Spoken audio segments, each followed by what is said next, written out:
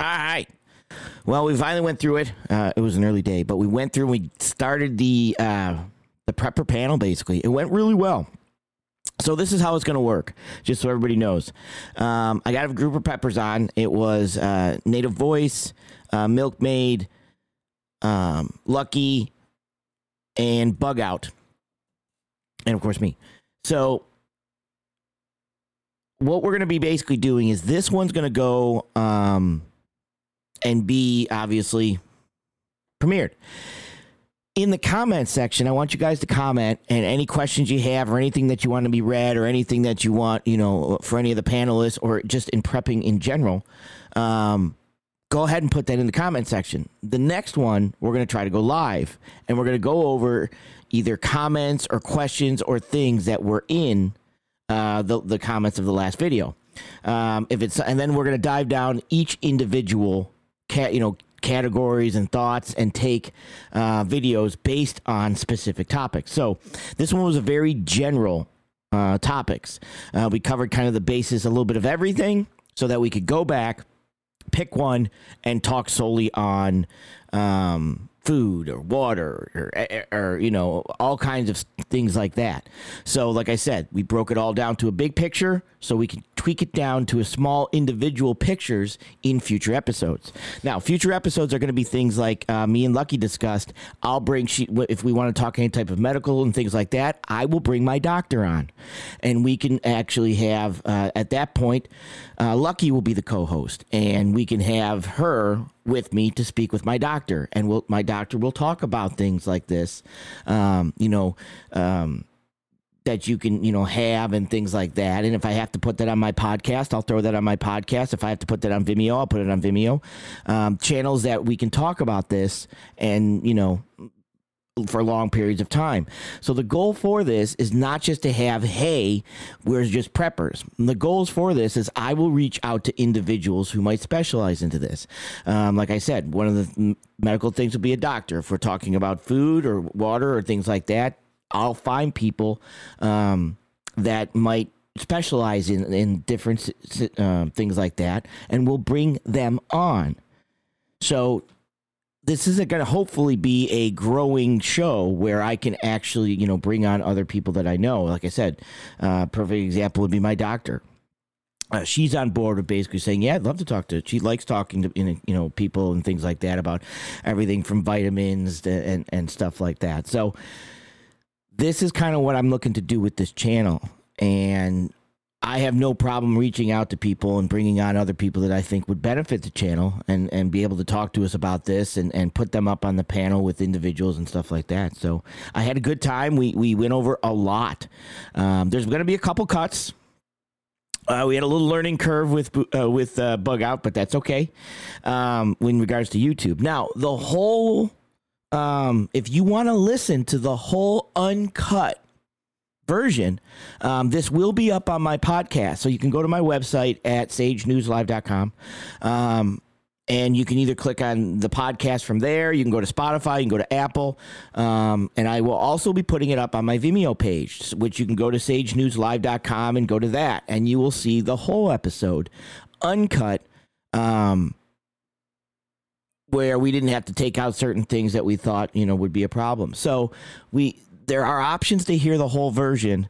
And of course, this is still pretty close to the whole version on YouTube as it is. But like going forward, if I bring my doctor on, that will be on the podcast or that will be on Vimeo. That way it can be up completely. So like I said, I'm learning things. I brought some stuff to the table. And it's just one of those things that the goal of this is to help people who might be in a little bit of a panic right now, that just need to, let's slow down and take a look. So that being said, let's jump into the premiere. And like I said, at the end, make sure you make sure you subscribe, make sure you share this out, and make sure you comment so that we can go back and take a look and talk about any of the topics you would like to talk about or people you might like to talk on. I am looking into reaching out to Seiko, one of the guys who is a big prepper, they say, and get his story out there in regards to what happened to him. I believe in, anyways, you guys will know once I get in touch with him. So either way, jump in here. Make sure you like, make sure you subscribe, make sure you comment, and just kind of enjoy the show, and there'll be more to come. Thanks, everybody, for being on the panel, and I'm excited to do the next one. Check it out. All right, we are here at Sage News Live, and I brought in a crew today, the Prepping Crew. So we're going to go ahead and start the party here with my co-host on the Prepping Show, which is Milkmaid, and I'm going to have Milkmaid come on in for her introduction phase of the Prepping Crew she brought in. Milkmaid, how's it going? Good, Sage. So I brought my heavy hitters with me, which is Native Voice. Hopefully most of y'all know who he is. Sound guy and really knowledgeable and my friend. So, and then Lucky Dame as well. Lucky Dame Preparedness. She has a fantastic channel and goes over a variety of topics, and I really appreciate the calm and collected nature that she always brings. Yeah, and this is, like I said, this is basically going to be a prepping show. We're going to start from finish. I had some subscribers come out and say, hey, we're a little bit nervous. We're a little bit panic mode with everything that's going on. And I reached out to Milkmaid and said, hey, would you be interested in doing this with me? She drew the short straw and said yes. And basically, she brought in Native, who's been on the show. And then Lucky, I've seen your show. I've been, and you bring a lot of good information. So I do want to thank everybody for coming on. And then, sorry. Go ahead. I'll also be bringing in Bugout Bushido, but scheduling things. He's coming a little bit later. Yeah, but he also has a channel and covers a variety of topics as well. Right. So as soon as he pops in, everyone, I'll throw him right in, and he can jump right in, like he was here the whole time, which is pretty good with that. So some of the reason like I said, I wanted to kind of do this was there's a lot of people now in kind of having some chaos in their lives in regards to fuel, in regards to prices for heating, in regards to food going up. And then, of course, you throw the news and everything else on top of it. People feel they're kind of behind the eight ball and they don't know where to go, and they start to seek for information out there, and it can be informational overload. So I kind of wanted to put this together, and when me and Milkmaid said, let's do it, to kind of go over that. And why don't we kind of start there, Milk? Why don't you kind of just roll with what you got? Because I remember she showed me a bunch of notes. She was ready to rock and roll with this one. So jump right in and let's get yeah. So I remember when I first kind of had a feeling of that things were insecure, maybe the way that I was doing things, just buying a couple of groceries and, not keeping a stock of things. And I started looking into preparedness, and it is very overwhelming, and it's easy to panic if you start really looking at the world and maybe some of the direction. Man, you made me big.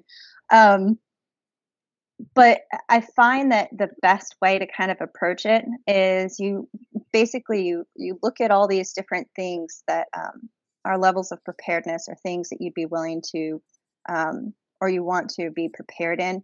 And then you slowly, calmly work through each and every one of those. Instead of getting overwhelmed, you kind of pick one thing, you work on that, and then you stop and look at the next thing, work on that, kind of working through. But I had a bunch of questions I was going to ask everybody too regarding that. Yeah, go right in. Start the right. So and I shared my notes with kind of everybody, so they kind of knew what I was going to bring with me. Go ahead. Well, I mean, I think it's helpful. That way you can kind of think about it. So, like, Lucky, what kind of got you into preparedness? What kind of triggered you to think that way? Okay. So the real story behind it, how I kind of got started in it was I'm currently married. I was married to someone before my current husband. And around 1998, 99, there was this thing coming called Y2K. So my now ex-husband, he was my current husband at the time, he kind of was getting into it. He thought it was going to be a thing. And some of my subs who've been with me for a while kind of laugh and tease me a little bit about, oh, you were into Y2K. I actually was not, and I laugh about it because I never kind of really totally ever bought into it. It didn't make a whole lot of sense to me, just computers and all that. It's like, it doesn't make sense. There's a possibility maybe, but I kind of started getting into it because at the time my husband was into it to a certain extent. And so then I started looking up things online and I found some forums, and it's, this was, like I said, 98, kind of late 98, early 99. And it's very much, not so much now, but at the time is very much mostly male dominated area. It was mostly guys that were talking about it. There was very few women that I found or that I was kind of really exposed to. Later on, I found more women, but at the time initially, it was a lot of men, a lot of vets, a lot of former military who were into it, but everyone was very friendly. They, answered questions. I learned a lot. I started reading and getting into it, and I was actually more into it than than my husband was at the time, which proved beneficial because it was either the winter of, I can't remember if it was winter of 90, it may have been 98, 99. It was somewhere in there. We had an ice storm. We were living in Atlanta at the time, Midtown Atlanta. For anyone who's from Atlanta, knows the area. There was an ice storm, winter storm that came through, knocked the power out for a very long day and a half or so, which doesn't sound very long, but when you don't have any supplies and you don't know what to do, it feels like forever.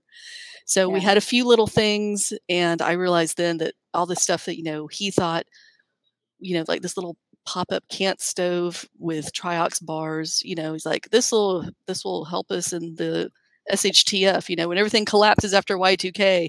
I popped that sucker open on our stove to like warm up a can of Dinty Moore stew, which I was so glad that I had bought at the store for us to have. And it worked. It warmed it up. But I was like, this sucks. This will not work in, an SHTF situation or a really bad long-term situation. That was not going to work. But I was glad that we had it for weather related, for that incident. So, we eventually kind of parted ways, and I pretty much stayed in preparedness, kind of falling in and out of it as time allowed on social media, but I've pretty much been into it since 98, 99. But initially, I guess, yeah. I mean, I definitely don't know everything. I don't have everything. There's a lot I don't know. A lot of things, so much has changed in that time too, though. How we do things, technology, I mean, just a lot has changed. There's better ways of doing things now than there was 20 plus years ago.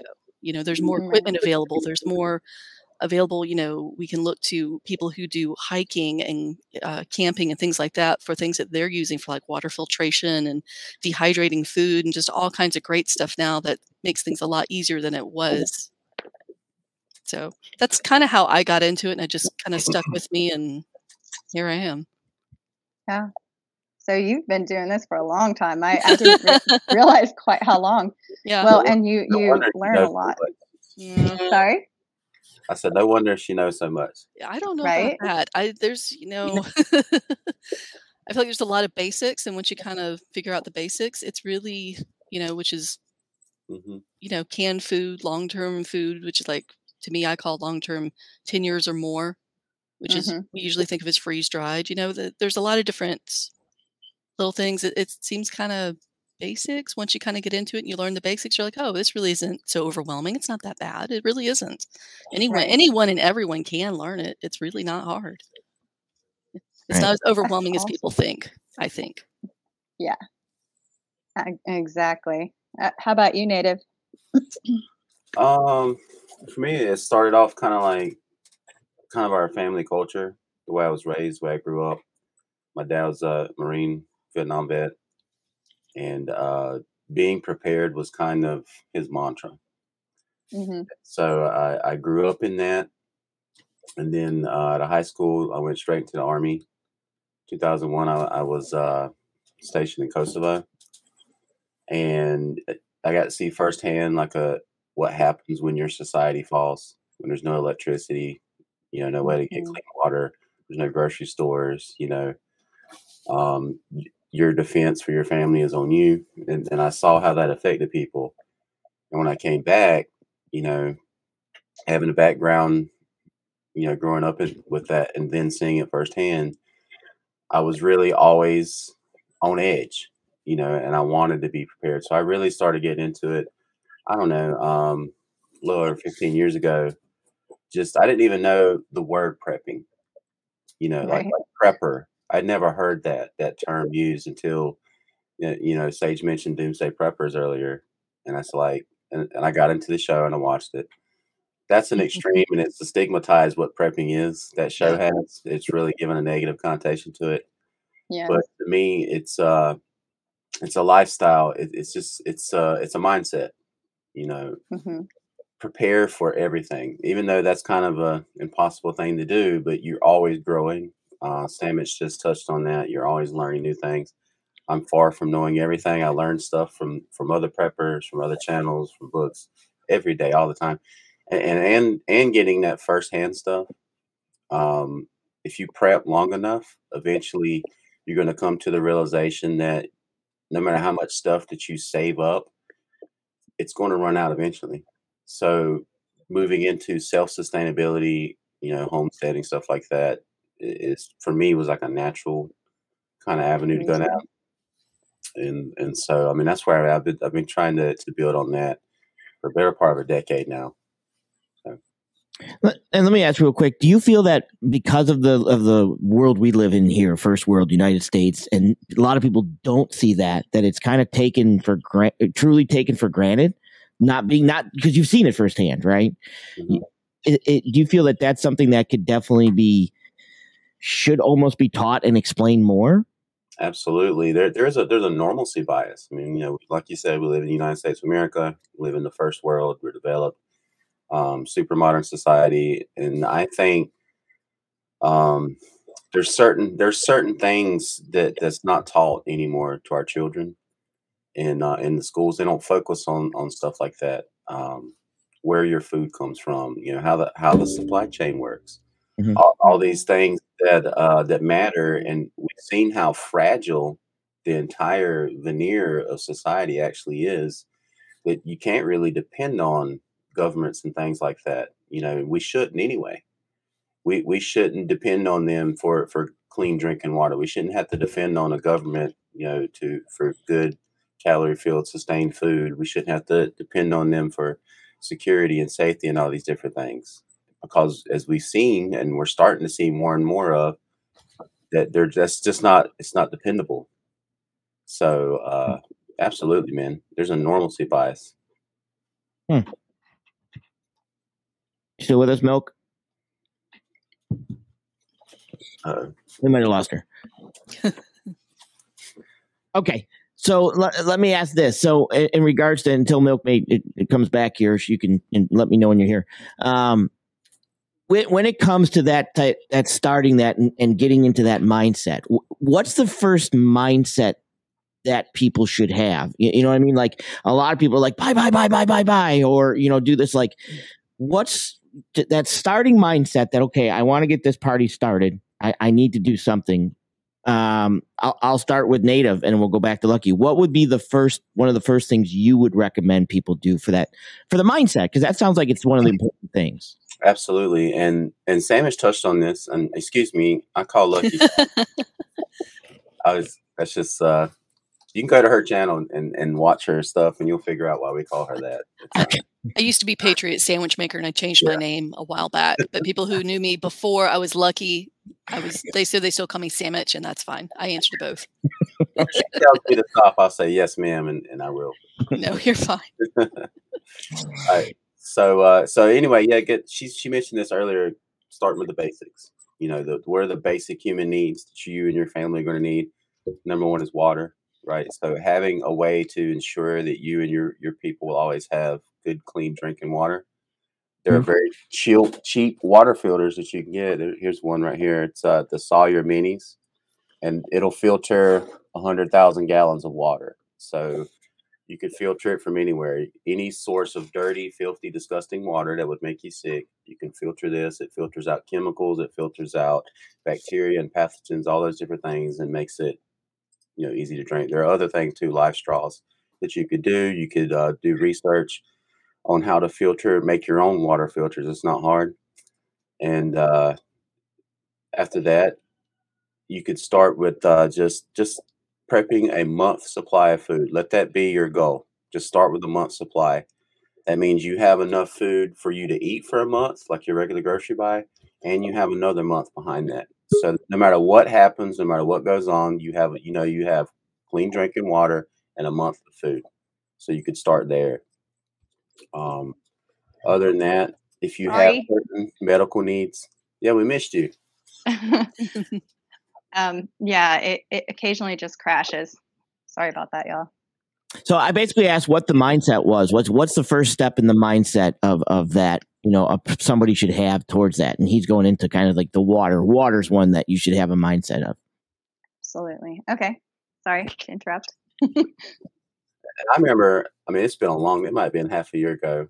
Lucky did a show, I think it was on hygiene and sanitation and preps you can do and stuff like that. And clean water is a part of that. Sanitation and hygiene will kill more people in a grid down scenario, than marauders or murderers or something like that. Yeah, I tell people that a lot, and I usually get people who are laughing in the chat. I'm like, "No, I'm serious." That's I mean, look at Yeah. all it takes is look at how many people get so terribly sick when and I'm don't mean to just like pick on one country, but first one that comes to mind is like Haiti, for example. Any of the islands, anytime there's a hurricane that comes through and just rakes across these islands, and everything is disrupted. Water is the big one. Look how many people get sick because there's no clean drinking water. I mean, like, really, people die from this. It's no joke. You need clean drinking water. You need safe drinking water, you know? So, yeah, sanitation and hygiene. Hygiene, that's how you get cooties, folks. That's how you get the bad cooties, you know? Absolutely. Well, and That's an older term for being sick. Just so you guys know that. So. so, I mean, in order to kind of address that, like you would want to have water stored on hand that's already clean. And, there's various recommendations, and how long and how much you plan to store is up to you. But the other thing is having a way to purify the water that you can collect, depending on your situation. I mean, everybody's going to have a different situation, but having water purification is like top of your list. Water stored and then water purification. And that's easy. There's a variety of ways to do it. There you go. So since we lost you for a second, I'm going to stick with this one, then I'll let you jump into a question. So, and Lucky, it's not just about the drinking aspect of it too. At some point, one, it's also, bathing and things like that you don't want stuff in that water also, correct? Right. Exactly. Yeah. Yeah. And there's a lot of people are going to see things if you're looking at water. Usually food and water are the top two things when you're first getting into preparedness. In my experience, people are looking at, usually they look at food before water. In my experience, people tend to put water on the back burner and forget about it, or just kind of say, oh, they just assume it's always going to be there. And you really need to put a lot more importance on water, because you can go without food longer than water, but you can't, 3 days max without water. And like I just told some folks on Sunday on my stream, that's going to be a terrible 3 days if you really had to do that. That's going to be the worst 3 days of your life if you have to go without water. Right. But there's a difference between water filtration and water purification. Yes. You definitely want to make sure you do water purification. That's going to get rid of all the nasties in the water, anything that can make you sick, and it's not difficult. Native showed the Sawyer Mini. That's a water filter. If you want to purify it, you can get water purification tablets, or you can just simply boil the water after you filtered it. That'll do it as well. But yes. 10 minutes rolling boil. Thank you. Yes, So 10 minutes rolling boil. And if you're thinking about that, you're going to have to think about the fact of how are you going to get it to a rolling boil. Yeah. Yeah. So everything kind of hinges on each other. And I think that's where people start feeling overwhelmed, like, oh, I don't have any of this. To start with the food and water, start with the water first. It's not difficult. You can store water all kinds of ways. You can store your tap water.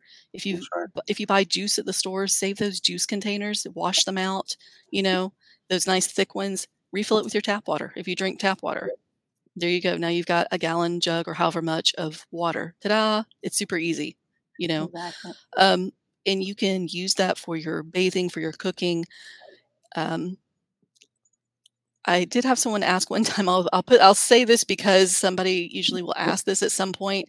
If you're using things like kitty litter containers, do not drink from that, even if you've washed it out, which sounds kind of funny, but I've actually had people legitimately say, but I washed it out. Yeah, but there's still some residual that's soaked into that plastic. You don't want to drink that. Don't risk it. Use that for, if you have plants you're going to water, or if you need to flush your toilet, Right. because that's another thing is if you lose water or water pressure, you're going to lose it in your toilets as well. So you'll need to pour some water in there to flush. But that's something I never thought of. Food grade water containers is basically what you're looking for. Oh yeah, definitely, food grade water containers, definitely. And a lot of the plastics out there are food grade these days, but it's always good. You need to get in the habit of just kind of checking. Well, and what because you can have food grade containers like HDPE and stuff like that, but whatever was stored in it prior to that, if you're going to be reusing containers, is something to take into account, because it may be food grade, but it may not have had food in it. Like, I wouldn't use a variety of things, but mostly if if it came with food in it, then you're pretty safe. I would suggest, like, if you're planning on using milk jugs or something like that, I generally recommend against milk jugs, just because bacteria. You pretty much have to sanitize it first, and that's kind of hard. So I don't. Well, and milk jugs those milk jugs tend to break down pretty quickly. I've had them break down on me, so I speak from experience on that. I've had a lot of people say, I don't have a problem with it. That's great, but be aware that those they deteriorate pretty quickly because it's a very thin plastic. I've had water leak out of those. Oh, really? Yeah. I've had water leak out of them. So I personally caution against it, but there's a lot of people that still use them and they say they have not trouble with it. So your mileage may vary, but be aware it definitely can happen. But there's other ways, like I said, to use those. I usually say the juice containers. If you really want to go out and buy something, you can get water, food grade water containers specifically. Go to a sporting goods store and get things for like boating. You can usually find things that'll stack flat. You can buy water bricks, aqua bricks, those kind of things, like on Amazon or through different types of stores online. Yeah. Awesome. Well, so moving on to maybe food a little bit, and would that work? Sage? Oh, yeah, absolutely. Sorry. I'm not used to like hosting or co-hosting, that kind of thing. So this is all new. Absolutely. You're gonna have to forgive me. No, you'll get better.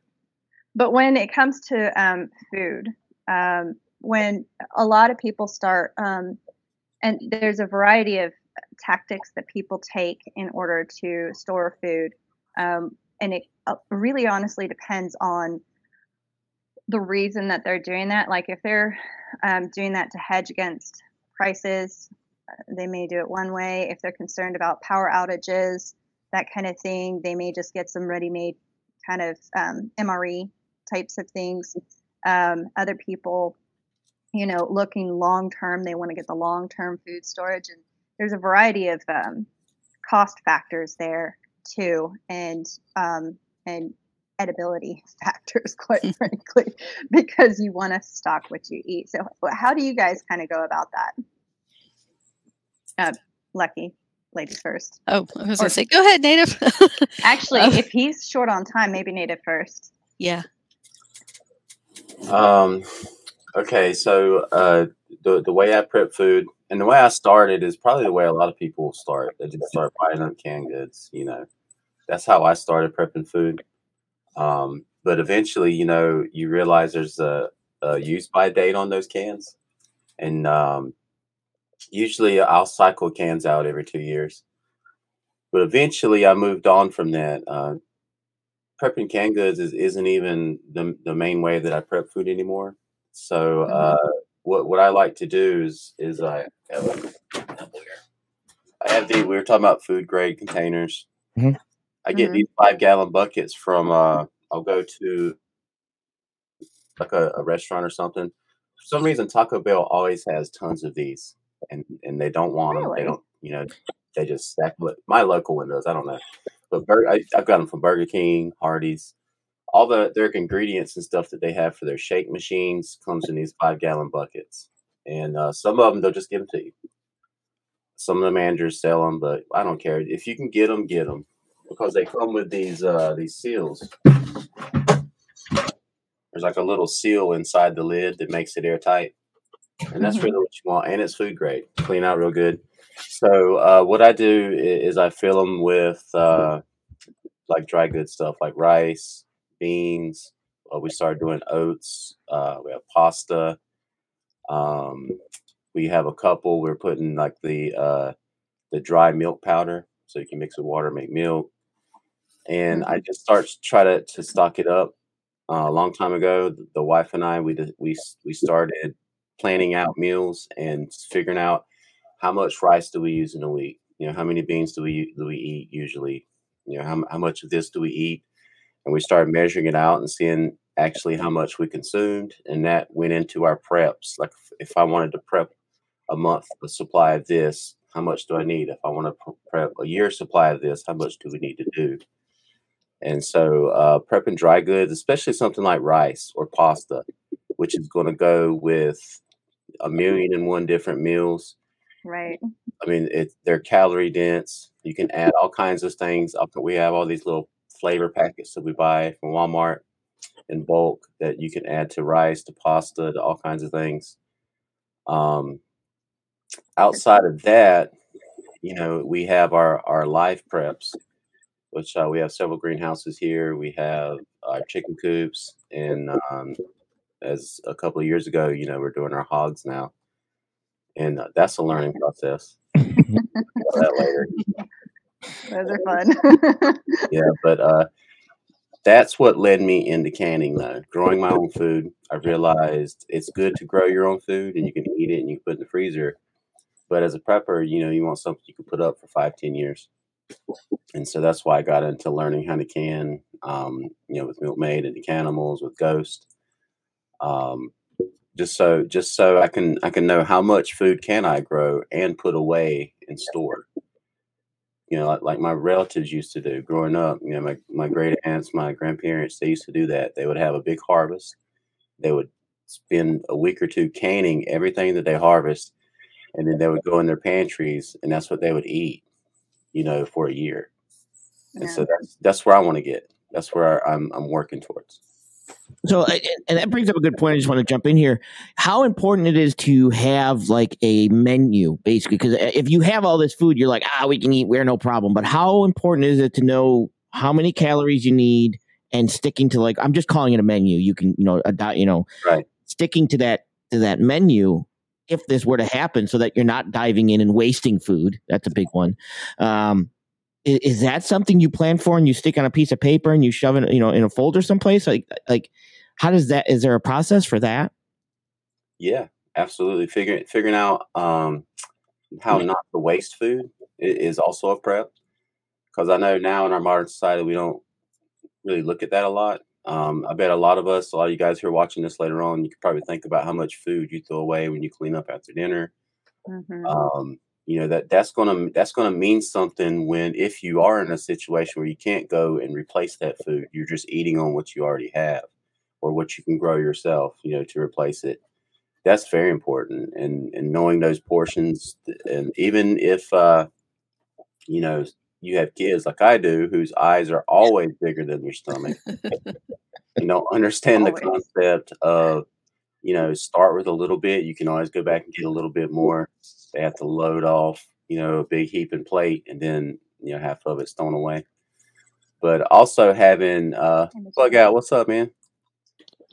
Also having like pigs and chickens that you can feed leftovers to. Mm-hmm. That has been awesome because it cuts down on feed prices for them. Right. Around here. Nice. All right, so Hey, if you want to introduce Bugout here, we have Bugout here. He's in the car, I think, on his way from work, so he's jumping in here a little bit late. So always. Good to see you. This is Bugout Bushido.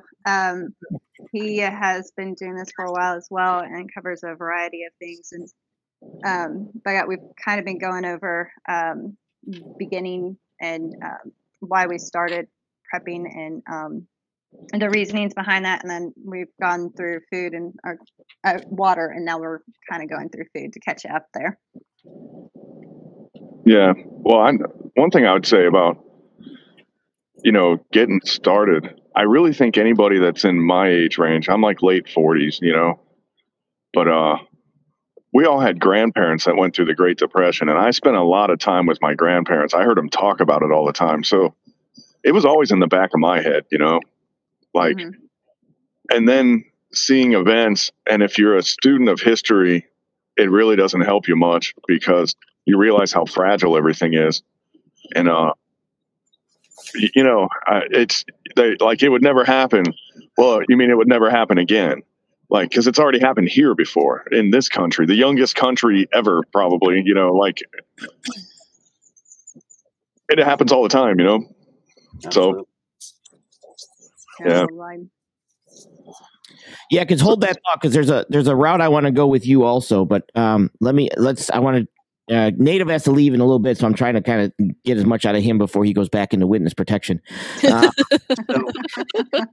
that way, I've got him for a little bit. So we were just on food in regards to basically a dietary plan. And I wanted to ask this because I think this is something I think a lot of people don't think of, is that how much food, I mean, like I said, portion wise, knowing what everybody eats and making that dietary plan and putting that on a piece of paper was what we were just talking about. And is that something also, Lucky, do you do that also? Yeah, I used to not to.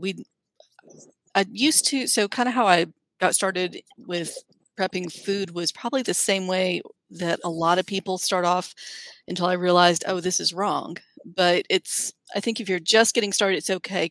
So when you first get started prepping, I think a lot of people, at least I did anyway, I was kind of storing food or getting extra food based on how I currently eat, which is fine, except when it's not fine, which is going to be if you suddenly need more calories, right? If you suddenly have to become more active for whatever reason. And then you don't have enough food. Suddenly you think you've got, say, maybe a month's worth of food. Well, now your calorie intake has just increased, doubled even, or almost doubled, and now you don't have enough food. So I didn't always store by caloric intake. I stored by how many meals I thought I could get out of something, So if I have a bag of spaghetti, I knew how many meals that was. And that's okay if you're, I think that's okay if you're just kind of, if your mindset is, you know what, I'm only prepping for like maybe weather events or short term. If you're going for something beyond that, you really need to look at calorie intake. And where the calories are coming from too. Exactly. Yeah. Where the calories are coming from. I usually kind of refer over to, actually, Bear Independent has a couple of videos on storing by caloric intake that I think are good. But I'm trying to get my thoughts together and how to explain it. Yes, I do it by caloric intake now, for my spouse and myself. And we store, for me, I think I've got it's either 26 or 2,800 calories a day, which is actually more than what I would need if I was extremely active for a day. But I tend to want to pad it up a little bit just in case. And same for my husband. I think I've got 3,200 calories for him. That's for an adult male. Again, maybe a little bit much, but I would rather have a little bit more than necessary, Yeah. And that's for someone who's going to be working really hard all day, But again, I think a lot of people find that overwhelming just starting off. They're like, well, how am I going to figure this out or do that? I just want to store some food.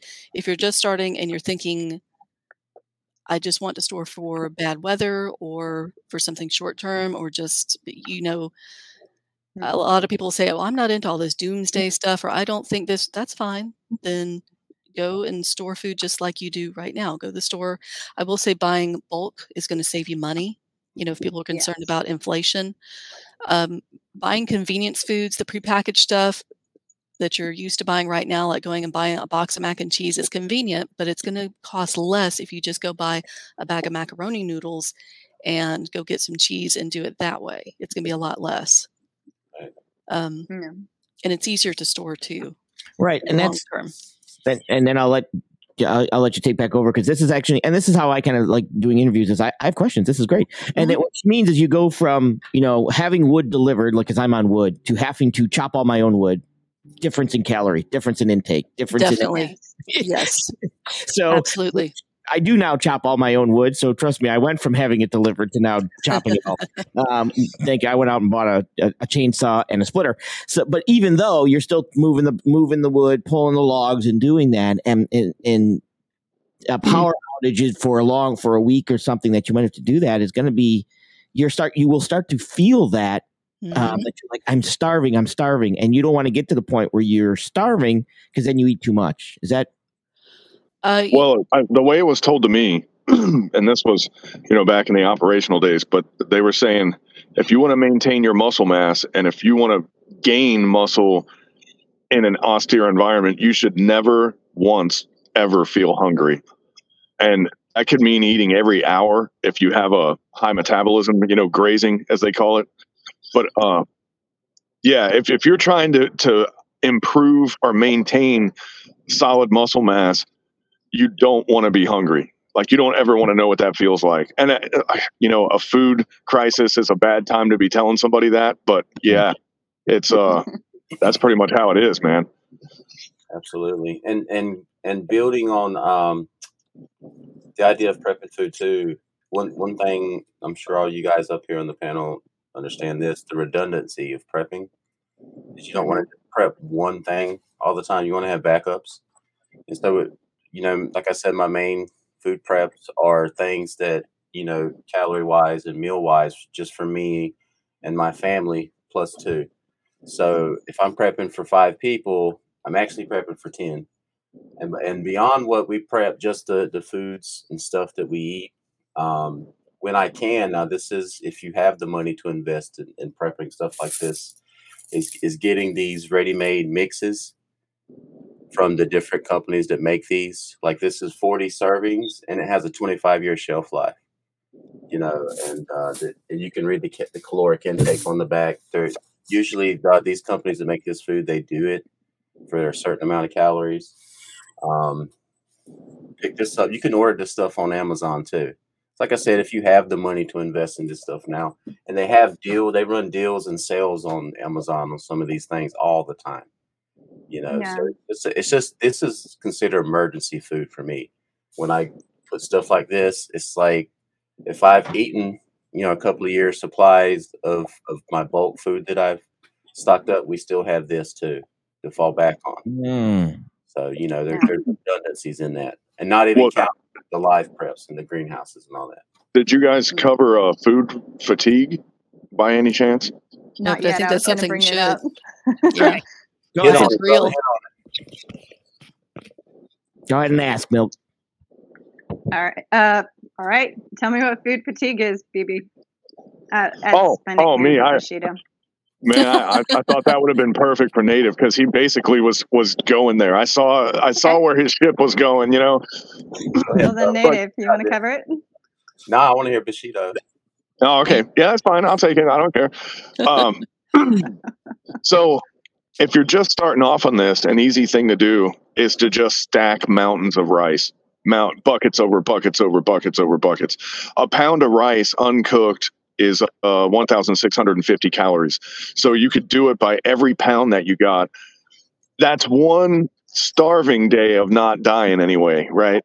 Mm-hmm. And if you're trying to catch up at the last minute, that's a great way to do it. And then if you think about it and you're like, man, my 74th day of eating nothing but rice, I'm really going to hate rice, and you're going to get to the point where you're going to start not eating rice because you just can't stand it anymore. And you just look at rice and you're like, oh my God, I can't even look at the stuff anymore. That's how I am with canned tuna, by the way. You spend 7 or 8 years in Afghanistan. I can't even smell canned tuna anymore. My body just will not let me take it into my system, Mm-hmm. But, so food fatigue is like a real thing, and you can get that bulk, but then the problem is you have to add diversity. So I guess this is your first prepper diversity class. And you got to like when I get freeze dried food, for example, I look for the backpacker stuff, the most exotic crap I can find, like Indian Himalayan curry mushroom stew. Yeah, I'll take 3 of them. Because if it's anything I've never tasted before, that's what I want. I want something that I didn't have the week before or the day before, and then you can kind of lay it out and talk about meal planning. What Bear said that Lucky was talking, Lucky Dame was talking about. He was talking about like making 7 or 8 meals that you eat all the time and just doing it over and over and over, like rinse, wash, repeat kind of thing. And that's good. You can do that. And it's easy to be able to gauge it, because then when you start stocking that, you start getting the hang of it, and you know exactly how much space it takes, you know exactly how much to put in it, all that stuff. But then to fight food fatigue, I try to throw one thing in every day that is unique or semi-unique, just a different flavor for like a treat kind of thing, at the end of the day. I mean, God forbid if I could stash some beer, I have you some teriyaki stir fry and a beer at the end of the night. Like that's all it takes, man. And believe me, from being in some crappy areas, sometimes it's the little stuff like that makes all the difference in the world, No doubt, brother. Mm-hmm. Breaking up the monotony is really important. I have a lot of food allergies, so I get tired of food pretty regularly if I have to eat the same things over and over, because just out of necessity I have to. But it's really food fatigue is real. People kind of laugh sometimes, like it is. I mean, just think, if you, like Bugout was saying, if you have to eat rice, or a lot of times when people are getting started in preparedness, they go for beans and rice right away. And I've actually had a few people say, why beans and rice? Because when you eat beans and rice together, it creates what's called a complete protein, and there's like a whole science to that. And you don't have to eat just beans and rice. There's other combinations, but it's cheap and inexpensive. But so they start stacking beans and rice, and that's fine. But if you eat that, like Bugout was saying, let's say you've eaten it for like 74 days, if you make it that long without having some issues, great. But you're going to be so resentful of eating beans and rice. You're going to feel so hateful. Trust me, you're going to be so upset even after a week or so, So it's really important to have a lot of, sauces, gravies, powder, any kind of condiment, something to change it up, add some canned meat to it. Instead of just storing only beans and rice. If you want to do canned soups, stews, you can pour that over rice. There are so many combinations of things that are pretty basic and inexpensive, because budget's a big deal for a lot of folks. And it's becoming a bigger deal, a bigger concern these days with inflation and the price of food going up. Yeah.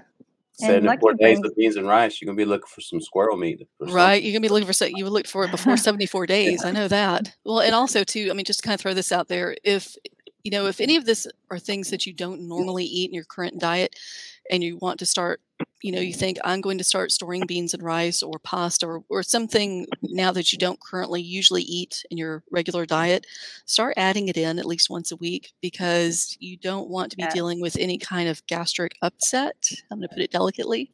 If you suddenly have to change your diet all of a sudden, because it will hit your body and it's not going to be a good time. So why put yourself through that? Go ahead and, if you don't normally eat canned beans or dry beans or beans in general, add them in once a week. Canned meat, try and add it in every so often, whatever it is that you don't normally eat a lot of, go ahead and throw it in every, once a week or every couple of weeks, just to start getting your body used to it and start getting you some ideas on how to work with it as well, how to cook with it. Yeah, the skills of learning how to cook those things. A lot of times people don't know how to cook basic things from scratch. We're in such a convenient society that I think most. Another miracle. I was jumping in to cover the void that he made. But the food contractor, like the roach coach drivers, the food supply places, there's one called Gordon Foods that's on the East Coast, and I don't know if they're everywhere, but if you go in there, they have bags, sealed Mylar bags of gravy mix, and one bag that's about the size of a bag of potato chips. It has like 95 servings in it, and you mix it with like water. It's like super easy to make, but it's like that will make the difference between you hating your life or not, you know? Yeah, and if you can, hopefully you're in it last. That's actually a good point, Milkman. I'd like you to talk about that a little bit. Is the fact that people have rice cookers. People open up a can of beans, but not cook dry beans, and that's something I don't think people think about. Right? How do you cook rice without that rice cooker thing? What do I do now? My microwave's not working. You know what I mean? Things like that. So that's something. If you can expand on, hopefully we can. Yeah. Well, and this kind of ties into one of my favorite points about preparedness. Because you can be working on, your water, your food, and different people do different things with their food preparedness. I think the reason that all of us kind of have focused on like bulk food storage is, and this is a little side topic real quick, it's inexpensive. It's easy to access right now. I mean, it is right now. And it will store long term, and you can dress it up in a gazillion different ways, and you have your complete protein. So that's just something for the beans and rice thing. Still prep what you eat regularly, but also that. But the knowledge and skills, I think, is one of the biggest things that is important, because you can store all this stuff, and you can have things put back, that kind of thing. But in order to really utilize this, if you're in a high stress situation, say you lose your job, or say, there's power outages, natural disasters, or worse, having the ability and the practice of practicing those skills of learning how to, some beans need soaking, some don't. How to cook a pot of beans, how to cook rice. I mean, it seems pretty basic, but I mean, I'm not gonna lie, I love rice makers. It's super easy. But I got rid of my last rice maker, and I had to teach my daughter how to make rice. And, if you do it enough times, the ratio is, 1 cup of rice to 2 cups of water. 2 cups of water. I'll jump in there. You're glitching a little bit, Milkmaid. 1 cup of rice to 2 cups of water. Oh, sorry. And then you cook it for about, bring it to yes, now you're back. Okay. Right. Yeah, you bring it to a boil and then let it simmer with a lid on for 20 minutes at lowering the heat. I mean, that's a very basic skill, but most people don't have that. And that can go into a variety of topics, like how to build a fire, all these different things that you eventually have to know these knowledge, gather this knowledge and these skills. And if you're slowly practicing that while you're doing everything else, you're going to find yourself much happier if you, or less stressed, let's say that, if you're in a situation where, things are more difficult. There's also Filipino rice, which is 2 knuckles of water. No matter how much rice or the size of the container, it's 2 knuckles of water. Yeah. Really? Yeah. Yes, that's how they do it. That's how 2 you measure knuckles water. of You water. stick your finger in it. Yeah. Never heard that. I've actually been experimenting with that trick, see if I can get it correct, see if I can get it right. I'm like, let's see, what's a way to measure this? Good to know. You want to use clean hands when you stick that in the water. Yeah. Well, you're going to boil it, so your hands could be as dirty as you want them to be. No, mine can't. No. No, I can't do that. Varying opinions. All right. You got to embrace the suck, though, Yeah. True. That's common. Where are we heading next? Okay. So first of all, I wanted to ask Native, how much time do you have left? I'm good for about 15 more minutes. Okay. All right. So, I mean, we've it's hard not to go into the weeds with all this stuff because there's so many areas, and it gets overwhelming. It takes a lot of time. So I apologize. There are other areas that you want to consider, which we've covered pretty much the first 2, but you also kind of think about the things that you normally use in your life. Like, we brought up hygiene and, maybe a stock of the medicines that you have and stuff. But I kind of wanted to ask you guys, what are your thoughts for those who live in cities and small apartments? Like how can they Uh-huh. store food, and then also we could talk about the fact that if there's ever any kind of issue, having a plan to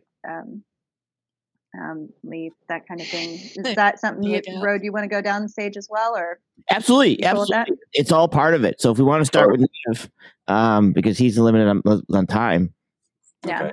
For the marshals come back. So I know, right? Get the black spot over my face. Yeah. All right. So, yeah, I mean, this for me, I've always tried to steer clear of cities. I don't like cities, but I understand that the prepping needs for someone who, say, lives in an apartment in New York City is different than the prepping needs of someone who lives in a rural area like I do. But I have thought about that a lot. Like, what if I was stuck in a city or I had to live there? What would I do? What would my prepping be? How would it be different? Well, my number one thing would be making sure I had an avenue of escape so I could get out of there. The first signs of some type of collapse, or even if it's just a catastrophe. You guys remember? I was thinking about this last night. The blackout that New York had, and there were like thousands, millions of people who are leaving the city. They had the walkout and all that stuff. I was just thinking about that. Imagine that, happening again, or imagine that happening on a nationwide scale, or even just a little bit longer, like for a month. Because even in rural areas, and I'm sure Bushido understands this. You can lose power for 2 weeks in a hurricane sometimes, depending on where you live. So, but yeah, having that avenue already mapped out, like how are you going to leave? What are you going to take? What if this avenue is closed, or it's too dangerous and you have to find another way out? Also, staying up with current events and knowing what actually is happening is going to be important. You guys are talking about prepping skills. I think prepping knowledge and skills is actually more important than stocking up on stuff. Because as our good friend POTB has pointed out, in the end, all of that is just comfort stuff. But if you have the knowledge and the skills to obtain the things that you need, no one can take that from you. You're always going to have it. So I always tell people to prep knowledge, and I've had people push back on me prepping books. Go ahead, brother. Hey, we might have lost him. He's in a thing. So you've had people push back against. I'm always a little reluctant. Okay, gotcha. Got a lag. I was just saying, yeah, people push back on me for when I tell people to prep books, to prep knowledge, to prep things that you can go back to later. You can always go back to when there's no internet, when there's no power. If you've prepped the right knowledge, you can go and turn that knowledge into skills. So I always tell people to do that as well. But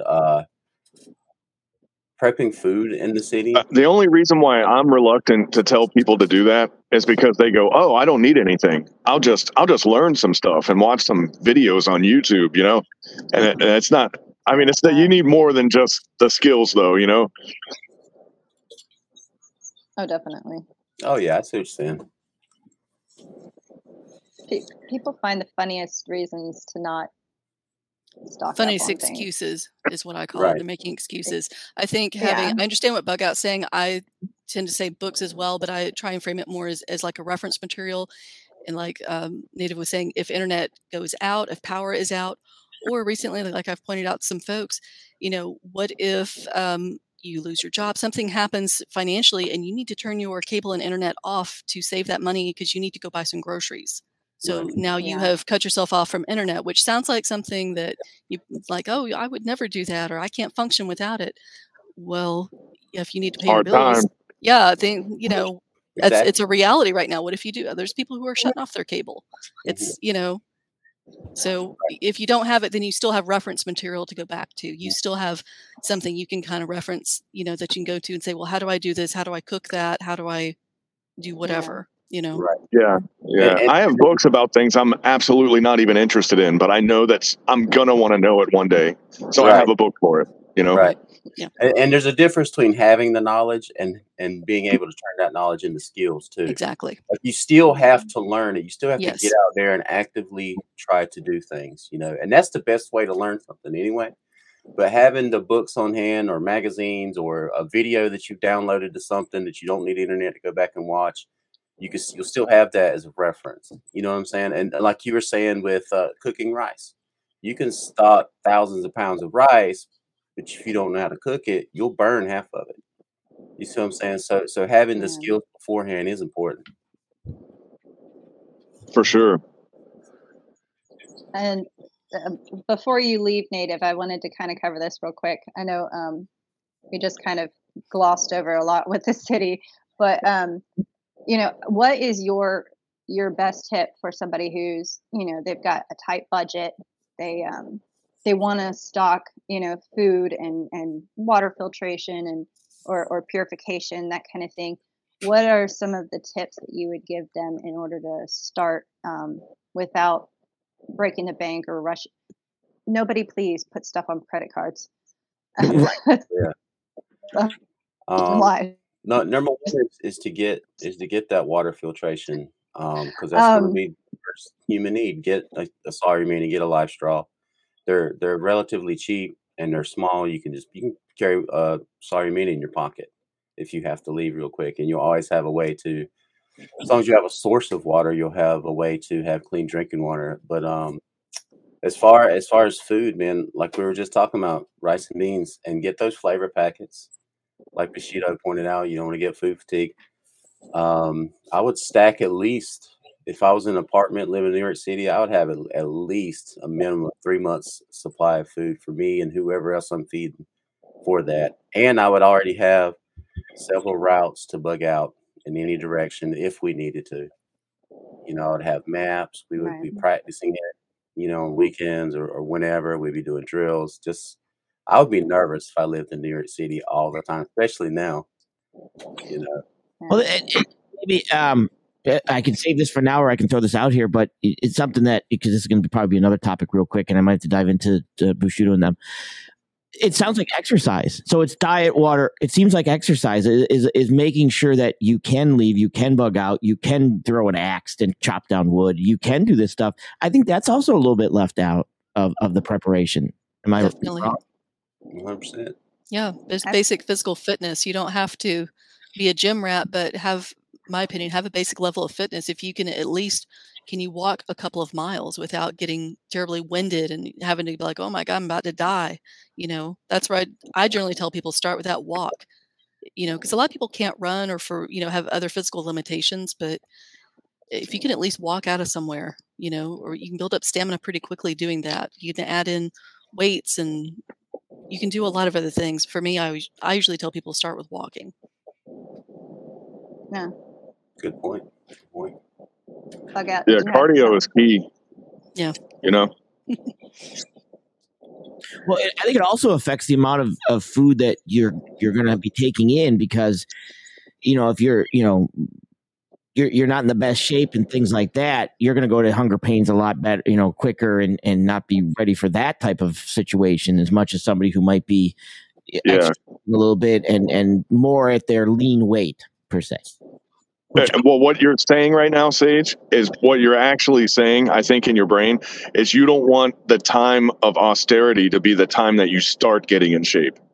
Correct. In English, in simpler terms, to make sure everybody completely understands, yes. So, like, Sage right now is not at his leanest, but he's definitely working to get there. But I think that's an important factor that's also left out. And I need water, we need this, and we need the ability to. It's like, and then I'll let Native before he takes off. A lot of people say, well, I'm just going to have a gun. I'm just going to have a gun. One of the best things to get away from a situation is be able to get away from a situation rather than have a firearm, right? And I say this all the time, it's, if I can get away, I'm going to get away. But when you're unable to, run 50, 60, 70 feet without being winded, that could be an issue down the road. And I think what I always tell people is guns are a really good way to prep around this, because you only ever need to eat one bullet, so it doesn't take up a lot of space at all. You could have it in your nightstand, Well, that's going to be edited out there. Yeah, YouTube will strike him for that. Don't do that. My first right there. Yeah. Oh, yeah. No, but that's that whole give up concept. It's like if you don't want to ever start, it's like every odd is going to be against you. You know what I mean? I got to tag that 101. All right. You're really gonna.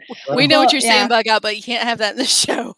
Oh, my bad. You can't talk suicide Yeah. on YouTube. Hey, it was a hard truth, man. It was a hard truth, though. It is true. But Well, the tube don't there's like the give it. up concept. But anyway, you know, there's so many rules, right? I know. They change daily. I have a podcast. I'll leave this on my podcast, and I cannot put this on YouTube with that terminology. So, they don't what hear a the drag. reality. Yeah. I don't want to be that guy, dude. I'm sorry. I wasn't even thinking about that. No problem. Well, I think the reasoning behind there is if you don't look ahead and you don't plan ahead, that's essentially what you're setting yourself up for that.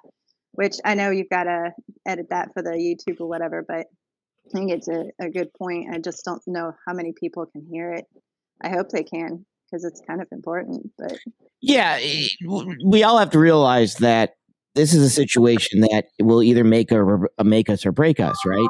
Eventually, it could be that situation, and breaking us might be of our own doing, compared to the terminology he used. But it's one of those that people need to hear. That they need to hear the reality of this, because people like Bugout and Native have been in situations where they've seen the worst of it. That third world country situation. Right. And I mean, you mentioned this earlier, Sage. You're talking about how, preparedness isn't just about, the doomsday, the shift scenarios. It's an everyday, it's just the way you live your life. It's just a good way to live, it's a mindset to always be prepared, being aware. I'm sure everyone's feeling the pain of the high gas prices all over the world, not just in our local areas. But I have a story that I'll end on, a little anecdote on how prepping helped us here. About 2.5 years ago, I invested in some gas preps. And so we prepped a couple of 100 gallons of gasoline. We put stable in it. We bought the non-ethanol gasoline. Most ethylene has 10% ethanol in it nowadays. Most of us, we don't pay attention. We just put gas in our car, right? Right. If you store that ethanol, it turns into water over time. So you want to make sure, if you're going to prep gasoline, that you do that you get the gasoline doesn't have ethanol in it, and you put the stable in it. That's what really. And then we sealed the containers. Well, gas prices started going up. Our monthly gas bill started going up. And then we started having problem with our well. The pressure, something was wrong with the pressure. So we had to pull our pump, and see what was going on. The pump was fine. The line had a crack in it. So we were just going to replace the line. And then my brilliant prepper wife was like, why don't we just go ahead and get the whole new system? We'll have a backup pump. We'll have a brand new one in this well. We're actually able to see our column of water is still at 40 feet, which was awesome. I mean, we thought our well might have been running dry. That's why we had a pressure problem, but that's not the problem at all. But anyway, buying all this new stuff with the new gas prices, the way that we dealt with it is we used our gas preps for a couple of weeks to fill up our vehicles, and so it saved us. I think it was $600, and we were able to pay for our new well pump, and now we have a backup pump. And all because we prepared years ago, just as a little anecdote. I mean, prepping pays off. I was speaking with Tribe, and he was sharing a story with me how prepping pays off. He found a Leatherman, and on the beach, he said 10 years ago, and it was all rusted and wouldn't use it. Him and Nancy looked it up. It had a 25-year warranty on it, and so they were able to mail it off and get a brand new, like, $150 Leatherman. And I told him the same thing. I said, prepping pays off. It always pays off to prepare. So, but anyway, I just wanted to leave on that high note, man. Prepping pays off. It pays off to have that mindset, to always be looking to how can I be more prepared next time. Right. Certainly. Well, for that 1%. So, and on that note, you're going to bow out and go back to, like I said, the U.S. Marshals, which are like, how many kids now are we running with? 7 kids total. 7 Marshals. You have 7 U.S. Marshals that keep you captive. So, Congratulations! Like 2 months ago, he just had another one. So another marshal badge in the house that keep you handcuffed in there. But no, that's great. So I do want to thank you for coming on, and we'll definitely have you on again as we're going to continue on if it's all right with everybody else. Absolutely, and the Cheeto sandwich, milk sage. Yeah, guys. Good to see you, Native. See you later, man. I haven't seen you in a while. It has been a while, you, bro. I miss you, bro. Yeah. Aw. Miss you, man. Thank you, Native. One of the OGs right there. Y'all take care. I'll see y'all. Alrighty, I'll kick you down. Native.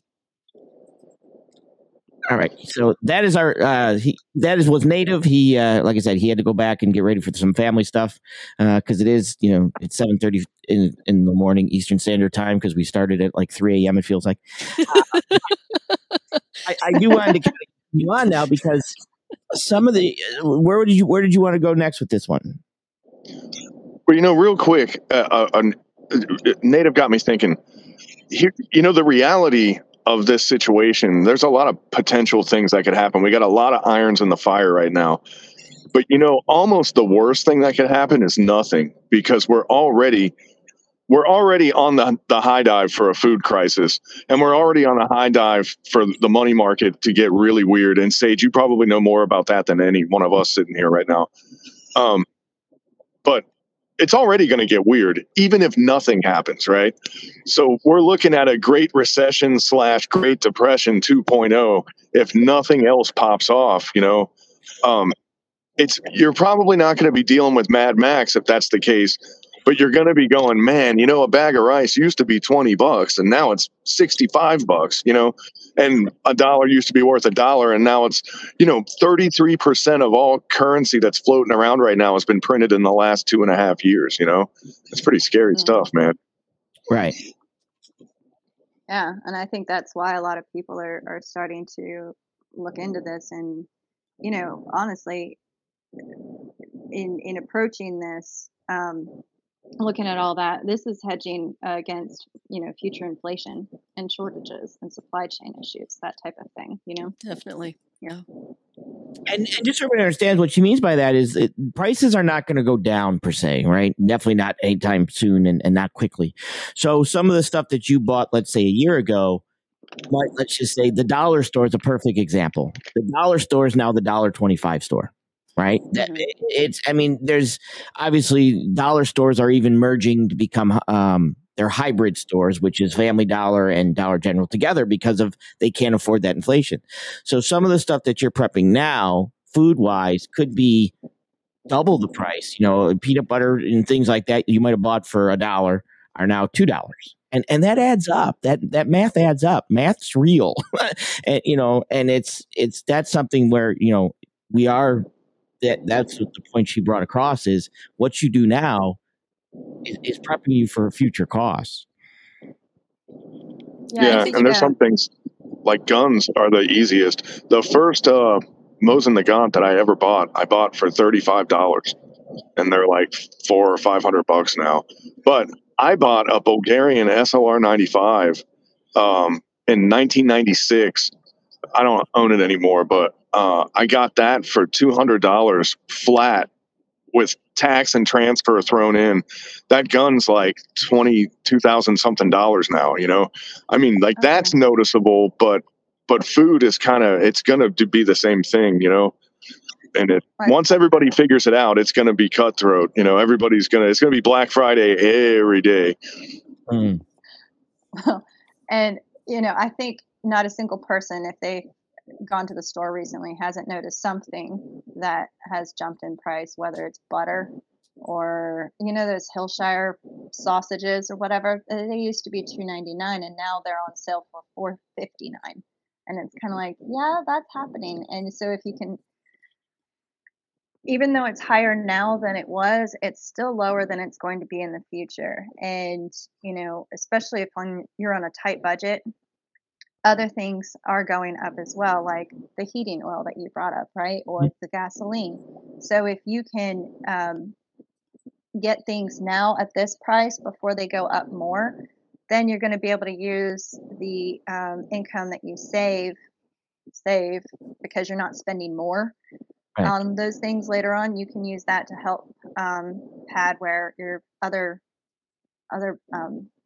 expenses come in, like Native with the well pump. He was able to pad that in because he had prepared ahead of time. It seems simple. It's hard to get started, but it really can help you in the long run, I don't know even that just it's. for inflation. I don't. I'm going to interject. I'm going to slightly disagree. I don't know if it's that difficult to get started. I think it seems like that to a lot of folks. I think it Yeah, seems thank that way. you. I think it seems. I think it's very anxiety inducing for some reason. Mhm. And I don't think it's really that. It's really not that hard. I mean, I I will tell people, yeah, we talk beans and rice all the time, but that's the most inexpensive and the easiest way to kind of Mhm. slide into preparedness. It's like, you get some rice. It's very inexpensive still for right now. It is. You get some dried beans, whatever beans you like. There's, Well, then, and and then go from there. Get some canned meats, get some stews, some soups, pastas. There are a lot of different things depending on what you eat or what your family likes to eat. Um, if you're a super picky eater, I don't want to sound harsh, but it's like you need to get over that. You maybe need to not be quite so picky. Um, I don't think it's that if difficult. you're a I really think it's picky eater, I would get the rice and the beans anyway, yeah, Yeah, because you'll get hungry enough. Trust me. yeah, that's true. If you're hungry enough, you're going or the to eat, budget will get tight enough. that's just what I was about to say. Or if you don't have the money to go out and eat, or to buy what you would normally like to have because it's doubled because things are doubling at the shelf. I mean, like you said with the Hillshire Farm, you noticed. So that sausage, I've seen things at the store. I'm like, damn, that was just $4. Now it's 7.5 or $8. What is going on? I know what's going on, but it's like, geez, you know, it's going up quick. And let me ask this real quick to the panel, because like I said, I'm the person that I'm a lot of questions here. No. How important is a financial budget and keeping the analytics of the price adjustments when you go to prep to kind of to see that type of stuff? Anybody can answer. Lucky, if you want to answer, like, is that something people should kind of keep that analytics and know prices are going I up do. and going up? Well, I've done this for a while because and I don't keep like this perfect little notebook, and That's what I was thinking in my head. I'm like, you mean like keep like a written record? Because I don't. I will jot down prices like on. Milkmaid keeps records of her last 3 years of cut fingernails. What are you talking about? No, it's basically what I do is I generally buy the same things over and over and over again. I rarely deviate from, and we're more of a from scratch cooking family because my son had allergies, so I couldn't really buy a whole lot of prepackaged stuff. So what I would do is I'd keep an eye on it. Plus, we were pretty broke and we dug ourselves out of debt for a while there. So we were very, very tight with money. And that's how I know you can still prepare even if you're strapped for cash, because you just basically you cut out the niceties so that you can afford to do this. Like if you're serious about doing this, you cut some things out. But what I would do is I'd price compare when I shop, and I would kind of keep a mental log because I was buying the same things over and over again.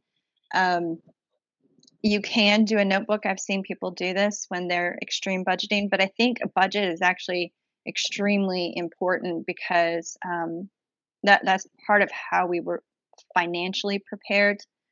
Um, but if you can keep a list of just your common things that you buy when you walk into a store, like for example, I went to a restaurant supply store, and I know I'm being long-winded here, but I knew a 25-pound bag of rice at Sam's Club was roughly $13, I think. I go into this new restaurant supply store to check it out, and they've got, made in USA rice, a 50-pound bag for $22. Price per pound or ounce is way, way lower. Whereas some of the other things, they weren't as inexpensive, but I kind of could keep a mental idea of, I'm not going to pay over $1.25 per pound for beans, not over about 40 cents per pound for rice. That kind of thing can really help you judge what's going up and what you need to cut out or what you need to stock up on, that kind of thing. Does that make sense? Yeah.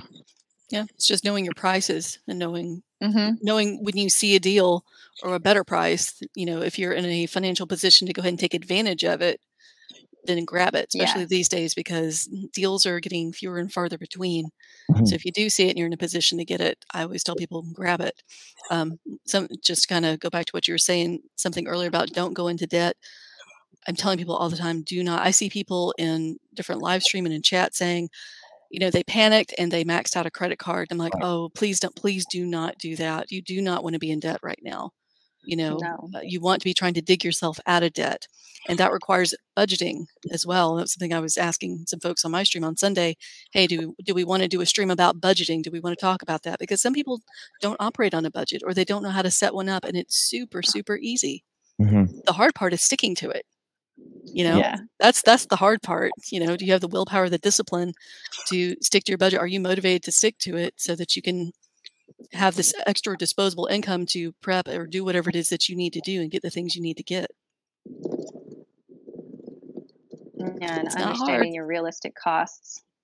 Yeah. It's hard when you say, I'm only going to spend this much on that, and then everything goes up. You have to learn how to adjust with it. Or you set unrealistic goals, and then it flops every month. You're like, well, budgeting just doesn't work for me. And it's, no, you need to make the budget work for you, not the other way around. Right. We're saying, okay, I'm allowing X number of dollars for food per month. And then suddenly, that last weekend of the month or in the middle of the month, you're like, you know what? I'm tired of cooking at home. I want to go out and eat. Well, it's not in the budget. Right. Yeah. Well, are you gonna say screw it and go out? Because most people do. Now you've I've done it just blown before. your budget. Now, I have to. That's how we Well, all learn, right? Everyone's done it. That's why it's like I feel like being in but preparedness, you're in trying the to like budget, share all this stuff with people who are new in preparedness. Like, don't please learn from my mistakes. And yet people Yeah. still keep making this. We all make the same mistakes over and over. It's like I'm trying to save you some time and money right here. Don't do this, and here's why. Yeah. well, budget wise, I always pay myself first. So that trip to that restaurant, that's the first thing to get paid for before anything else Really? happens. Well, I mean,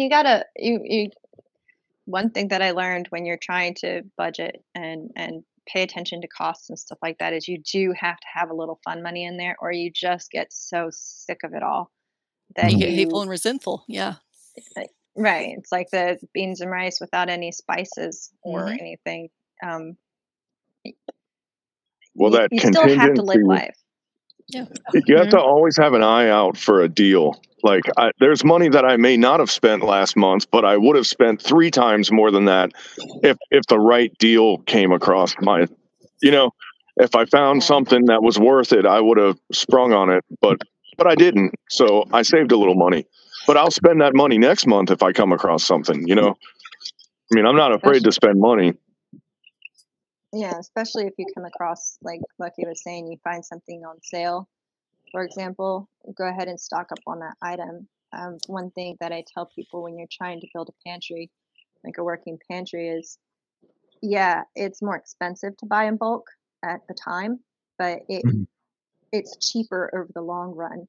And if you only have enough to do a little bit extra on this one item, go ahead and get that bulk. Like, say you have your regular grocery budget, and then maybe you've set aside a little bit of extra money to prep food.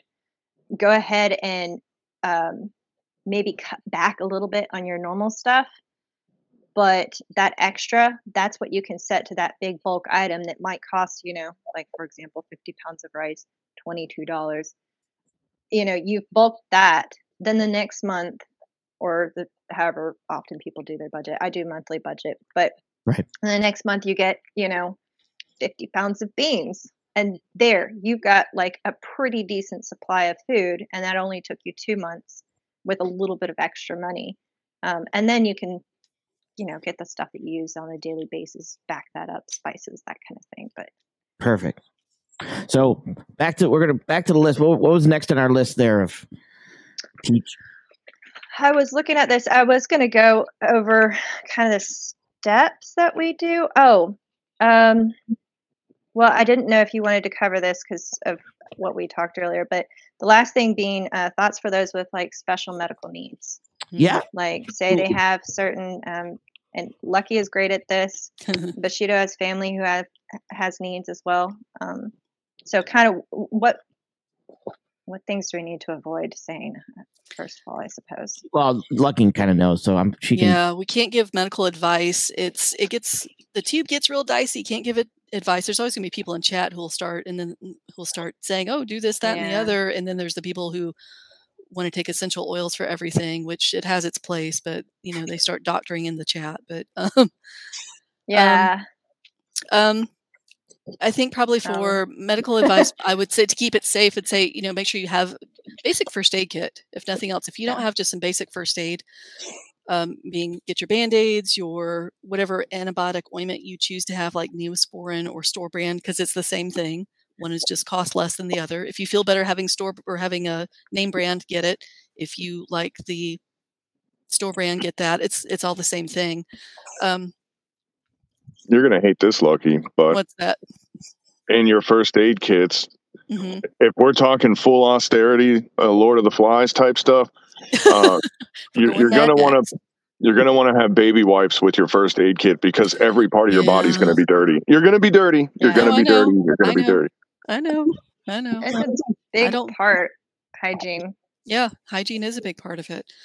That's why in our water storage we allow additional water that we store for hygiene. But yeah, baby wipes. If somebody's not storing water, if you're not somewhere where you can store water, or you can't store very much water, like people who live in apartments, because water's heavy, it's extremely heavy. You can only store so much. So yeah, baby wipes for sure. All right, so let me do this real quick, because I've got two options here. So option A we're going to do, Lucky, is I did want to ask about like vitamins, but I also want to do option B on this, because I do have I will be putting this on Spotify, iTunes. I also have Vimeo, which I pay for, so they won't shut me down. So let's say the non-YouTube friendly version. What would you honestly recommend? Obviously not medical advice, but as much as you pretty much could. I mean, do you want to know what I'm recommending people, or what we have? Because that's going to be different. Whatever you want to put out, whatever you feel comfortable putting out. Like I said, I have access to other means of putting this out without being banned. Okay, so I think it's going to depend on it's going to depend on what the person is preparing for. If they think, if they feel it's going to be, they want to prepare for a short-term event or something where we're not going to have any kind of a collapse of society or a loss of collapse of the healthcare system, which is healthcare system's not doing that great right now. Then have your basic first aid stuff at home if you feel that you can depend on the healthcare system, and that you'll be able to seek treatment if needed. If you think that something is likely to happen to healthcare, that it's going to become harder and harder to obtain prescription medications or treatment, then I would say look into things where you can get, and this is an investment, something like Jace is a company that's come out. You can get antibiotics. It's prescription. It's legitimate, 100% legitimate. You can get it online. If you want to have antibiotics at home, they sell, it's a pack of 5 different antibiotics that kind of covers a range of different things. If you want to go the fish antibiotic route, which has been a thing up until now, until Jace kind of came out on the scene, fish antibiotics have been a thing. They become increasingly difficult to find. They're out there, but it's hard to find them that where they are not close to expiration because of supply chain issues, right? And at this point, the prices have gone up so much on those that it's almost the same price, or about the same price, as getting the antibiotics through Jace. There's a lot of articles out there. I've shared information on my channel about fish antibiotics, and it's amoxicillin, Cipro, all kinds of fish. I'm almost air quoting that. It is for fish, but there's articles out there about humans taking the fish antibiotics. Sutures have Bushido, jump in here with me, man, because we've talked about this. I would have things like bleed stop, or Celox, tourniquets. There's just an endless amount of medical supplies that you can have depending on what you think is going to be happening in the future. At bare bones, just a basic first aid kit. Your Band-Aids, your rubbing alcohol, ace bandages. Go ahead. And like prescription I think the most, medications. Yeah. If sorry. you have extra prescription medications, Ask your doctor for an extended. yeah, if you can get like a depending on 90 the day, medication. yeah, 90-day or 180-day supply, if they'll do that, depending on what it is, because they know that there are issues within supply chain with prescription meds right now as well. Those are getting kind of weird. They've as been far weird, as but they're getting weirder. the sutures, you want dissolving and non-dissolving sutures, and you also want to get the medical staplers. But the thing Yes. about the staplers is you want to save that for your really drastic stuff, because they're pretty much one and done. You can still use them as a stapler, but they're never going to be sterile again once you use them to suture skin together. Your little oopsies and your ouchies, that's what your regular sutures are for. With no doctor, or if we're in a depression and all of your money, like for example, when I was in East Africa, 80 to 85% of everyone's food, our profits from their labor went to food. So imagine you living on 15% of your income for anything that's not related to food. And that's what they were doing when I was there. And that's been years ago now. It's probably worse today, Right. Well, let me ask you, in regards to medicines, what about common medicines, your Tylenols, your low dose, your NyQuils, your Pepto-Bismol, and stuff like that? Is that stuff that, you should be on hand and things like that also?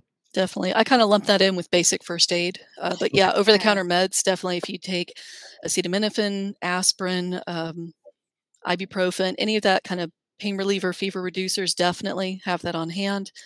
All that stuff. You want to have your Maalox, you want to have any of the antidiarrheal medicines, you want to have all of that on hand if it's something you think you'll use.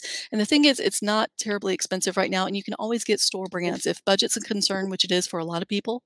We're all on some kind of a budget, right? So you can go to places like Dollar Tree, and it's whatever brand or no name brand that Dollar Tree carries or discount stores carry. It's the same formula. You can even take the name brand if it's there on the shelf, pick it up and look at the ingredients and compare it. Sometimes they even, advertise on the no name brand or on the store brand, same as or compare to name brand. Right. It's the same thing. A lot of times these, the same with food. It's all made in the same facility on the same lines. They just put a different label on it. Right. That's the only that and the sticker price. That's the only difference. So very occasionally there might be some slight difference, but as long as the main ingredients are there, and again, I'm not a doctor, so take it for what it's worth. But as long as the main ingredients, the dosages are the same in the ingredients, it's the same thing. So you can save money that way. You don't have to buy name brand unless you just feel more confident and it makes you feel better. Then by all means, get it. And we're even talking things like dental floss, what I mean? Yeah. And those little pick things and toothbrushes and toothpaste. I mean, because that's maintenance to make sure you don't get that cavity, which would be crushing. Exactly. Yeah, people forget dental. You also want to make sure you have your dental emergency kits in case if you have dental work like a filling or a crown that comes off, because that is not something that you can take care of at home. That's nothing that, you've got to have a dentist for that, but that would at least, the temporary cement or whatever, or the painkiller in it, the clove oil will kind of tide you over a day, maybe a couple of days until you can get to a dentist, because that's something you don't want to mess around with for sure. If your nylon gear gets damaged, that's what you use your needle and dental floss for. It's really good for repairing nylon. Oh, really? Like your web gear and stuff. If something goes wrong and a strap gets a little like pennant hole in it or whatever, you can fix it with. Because dental floss is strong enough that you can do it. You can fix holes in your pants and all that stuff. It's like really good for that stuff. I always save all the little floss things and toothbrushes that the dentist gives you when you go in for your cleaning. Yeah, I mean, I have some backup floss as well, but I like using the little flossers because they're so much easier. But keeping that dental floss on hand for when that kind of stuff runs out, and then the multiple uses like Bugout was saying, they really. But the things you can't improvise eye drops. It's really hard to. Those little plastic, you rip the little tip off of them and you squeeze the eye drops in. Oh yeah. Yeah, the That's re-wetting one. drops. Yeah. Yeah. Yeah. Yeah, we Those are have worth those. $1 million, man. Yeah, we've got a few boxes of that around here. So yeah. And saline, keeping saline on hand, even if you don't wear contacts. I do, but having the that and your eye wash cups, having that backed up, because you get a scratch in your eye or you get something in your eye, and that's not fun to deal with. A lot of people don't keep that stuff on hand though, but Yep. you can wash your eye out with the saline. That's what I was about to say. A lot of people don't think of eye cups. That's a very kind of, I think that it's kind of an old thing. I saw a lot of that when I was a kid. A lot of my older relatives had those eye cups. They had the glass ones, They were kind of decorative. I always thought they were very pretty, but a lot of people don't know about that now unless maybe you work in an industrial setting or something like that around chemicals where you may need to do that as, in case you get something in your eye. But they're very inexpensive. You can order these things. You can find them in some drugstores like CVS and Walgreens, and, it's worth having on hand because if you do need to, for example, rinse your eye out, you get something in your eye, instead of squirting all that saline in your eye and wasting it, you put it in that little eye cup and you wash your eye that way. Instead of spraying saline everywhere, and wasting money, So Right.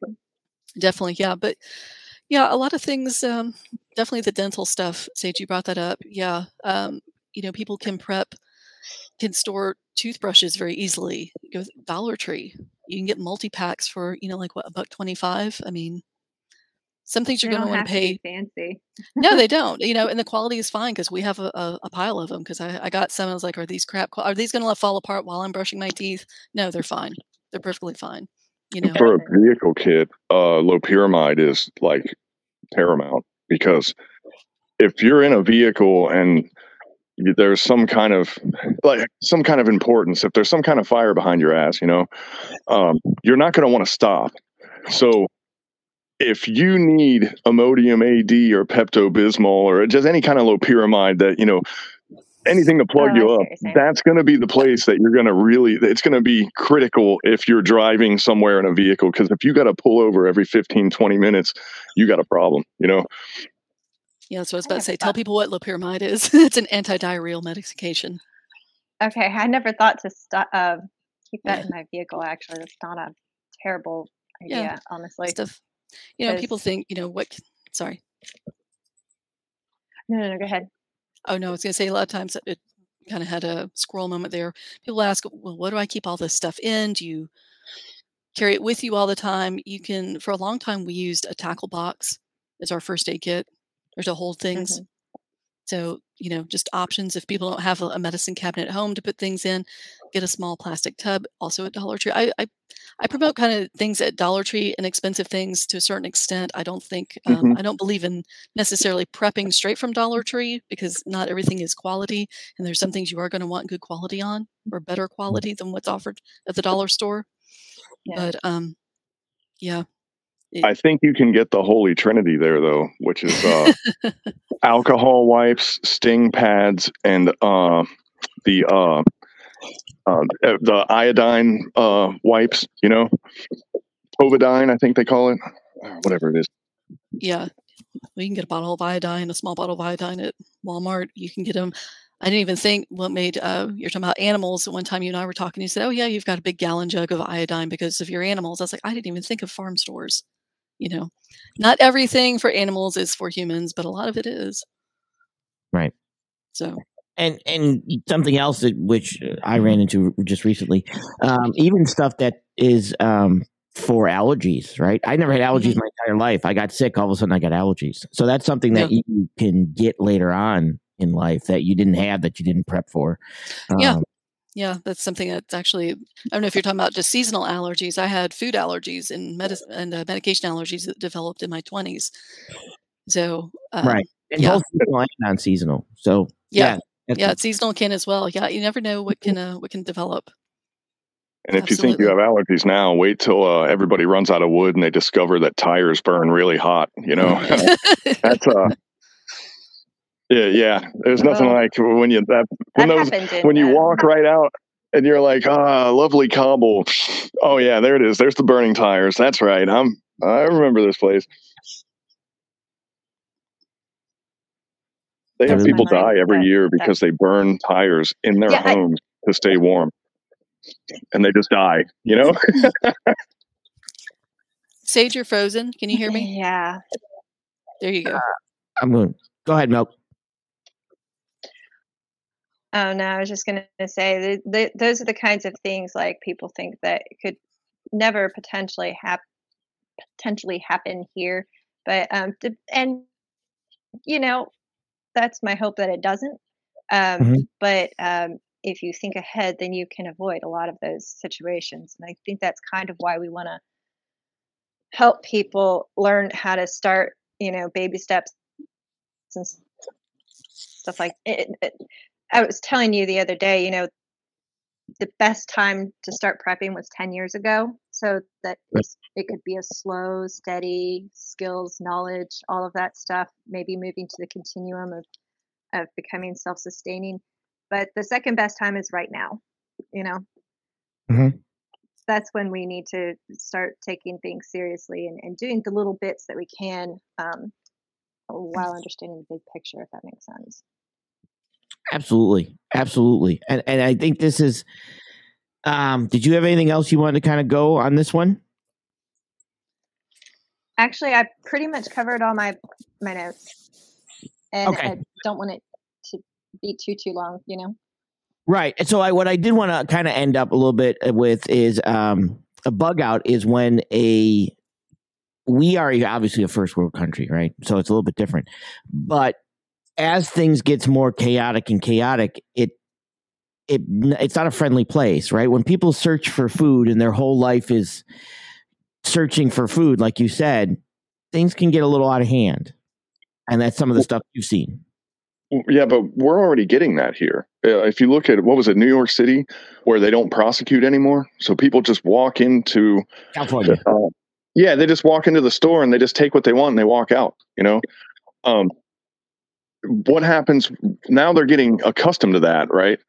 So what happens when the supplies stop coming in and now they're used to just walking in somewhere and taking something, and now they're looking at your house, because you got that generator going.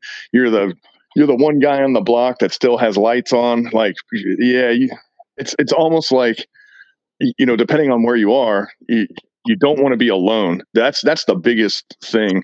You have to network. Man, I wish I could remember the guy's name. He was in I think the Kosovo conflict. He was a civilian, and he talked about that year that they were just absolutely down. And he was talking about things that had the most value, like, for example, lighters. He was like, I'd rather have 50 Bic lighters than one Zippo lighter with a can of fuel, because I could trade the lighters and you know what I mean?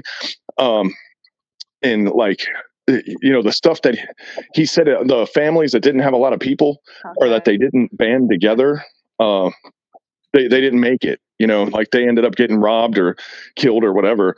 And he was saying there that you couldn't even walk down the street in the daytime without snipers shooting at you because they just shot at everybody. I don't know if it would be like that here, but I do think with our first world, I don't want to use the word entitlement, but we're used to having our stuff. America is really hooked on stuff. And when I say stuff, I also mean hollow calories. I mean fancy, flashy stuff. Imagine the dollar collapsing, which if they shake, Russia really could challenge the oil standard right now. If I was him, and I'm not a doctor and I'm not Nostradamus, but if I was him, I would fight us by trying to get with China to remove us off of the oil standard. That's how I would fight us, because we would just wither and die if that happened, because we have nothing else to really base our money off of.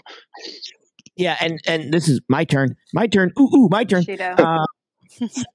Yeah, so this is where, in regards to the dollar is the world currency, the world reserve currency. So everything is traded with the dollar. So if you want to buy oil, you take yuan, you transfer it to the US dollar, and then you buy oil.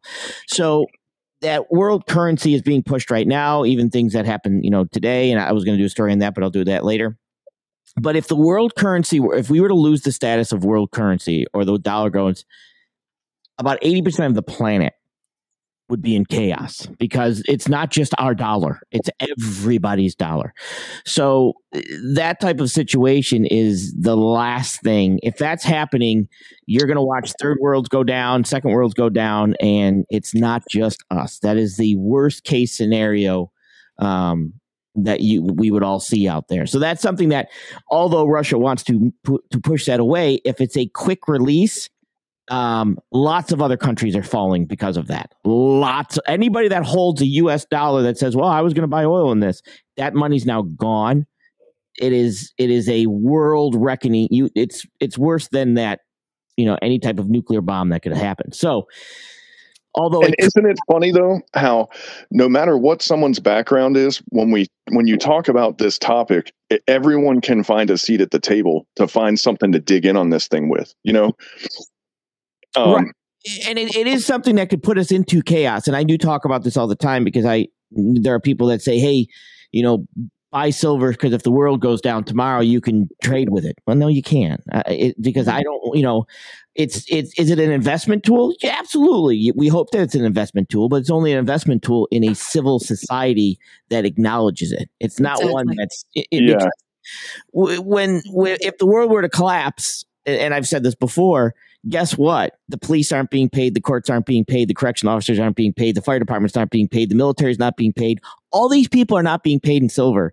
And when that happens, it doesn't matter how many silver coins you have to buy that chicken or whatever. You're not getting it for a silver coin.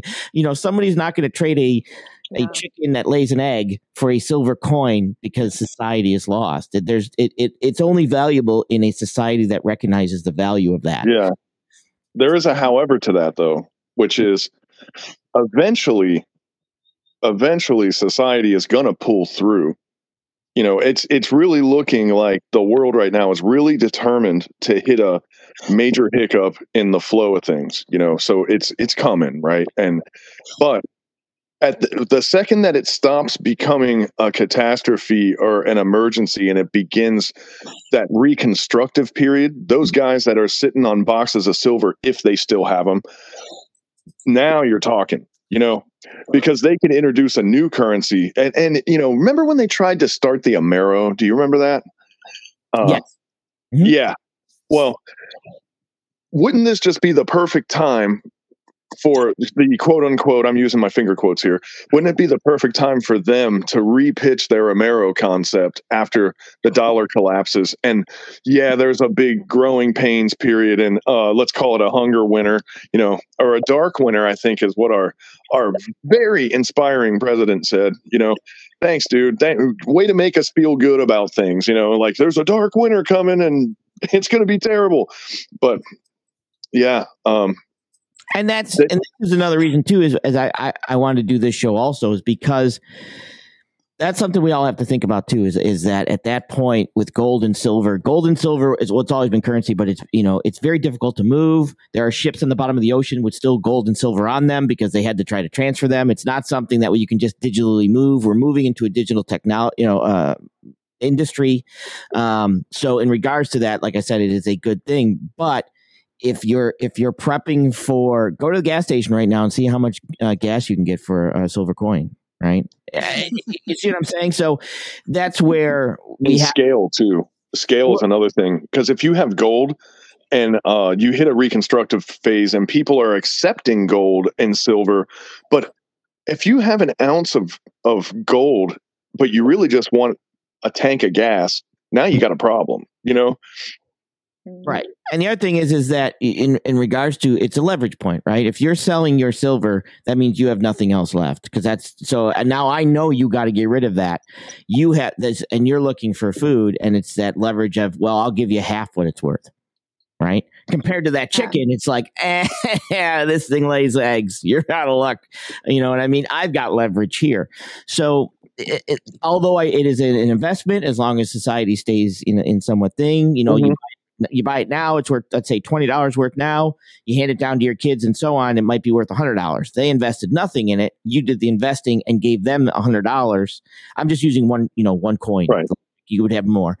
That's fine. But what I do not want people to do is think that you're going to, let me ask you guys, if I came to you and said, look, I'm starving, my family's starving, and I have these 2 bits of silver. Would you give me those 6 chickens? I don't know, making something up.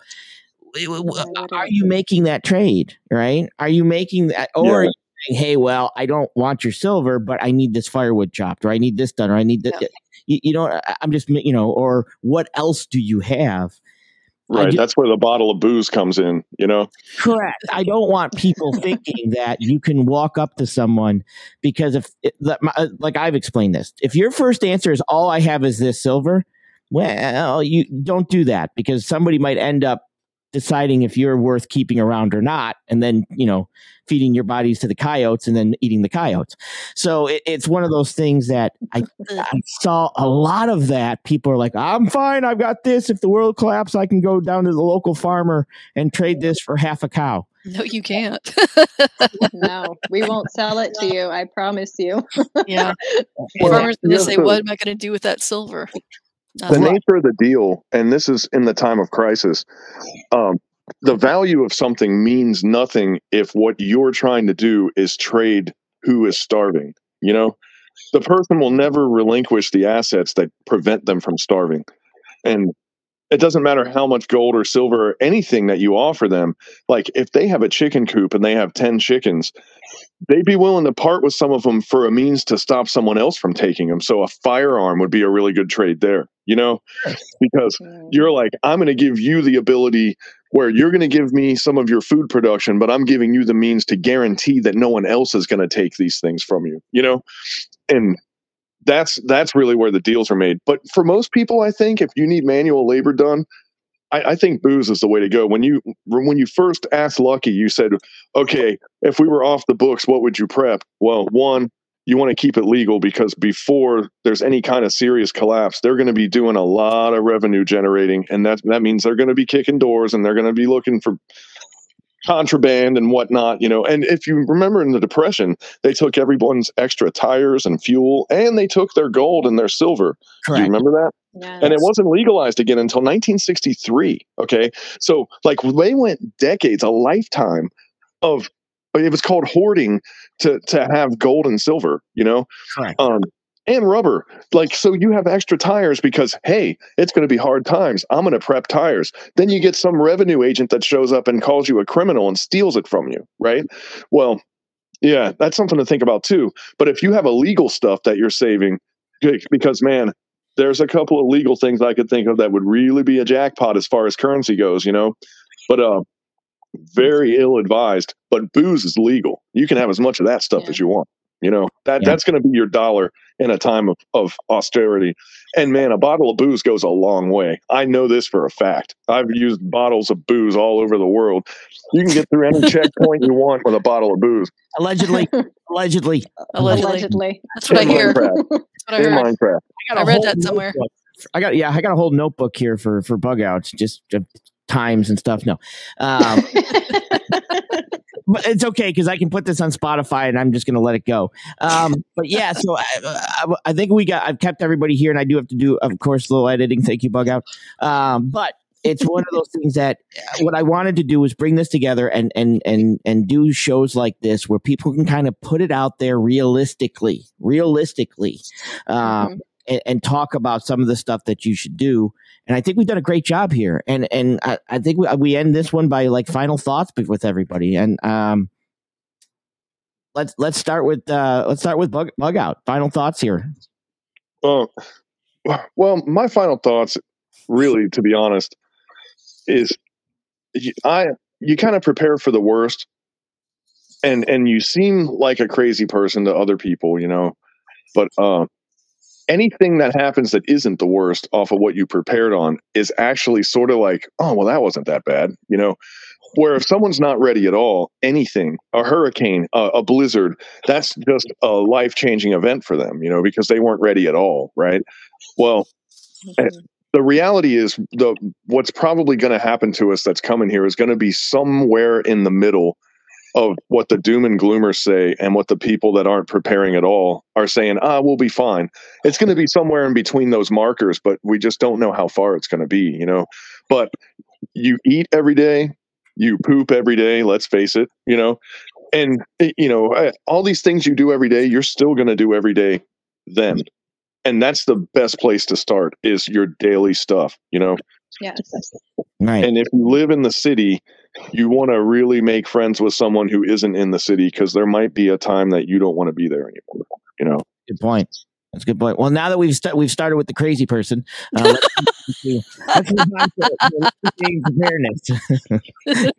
Sorry, I'm laughing too much. Okay. I was actually going to say pretty much everything Bugout just said, so I'm crazy too. We're all a little crazy here, right? Right.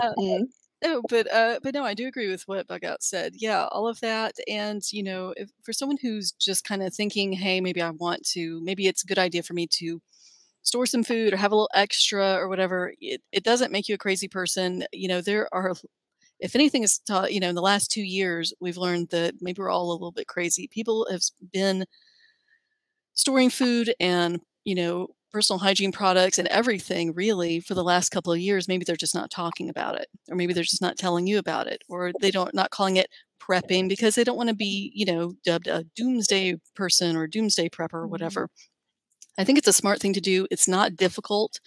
I think it is anxiety inducing, or it seems overwhelming because there is so much, and we could have gone down so many rabbit holes and expanded on absolutely everything that we've kind of touched on here.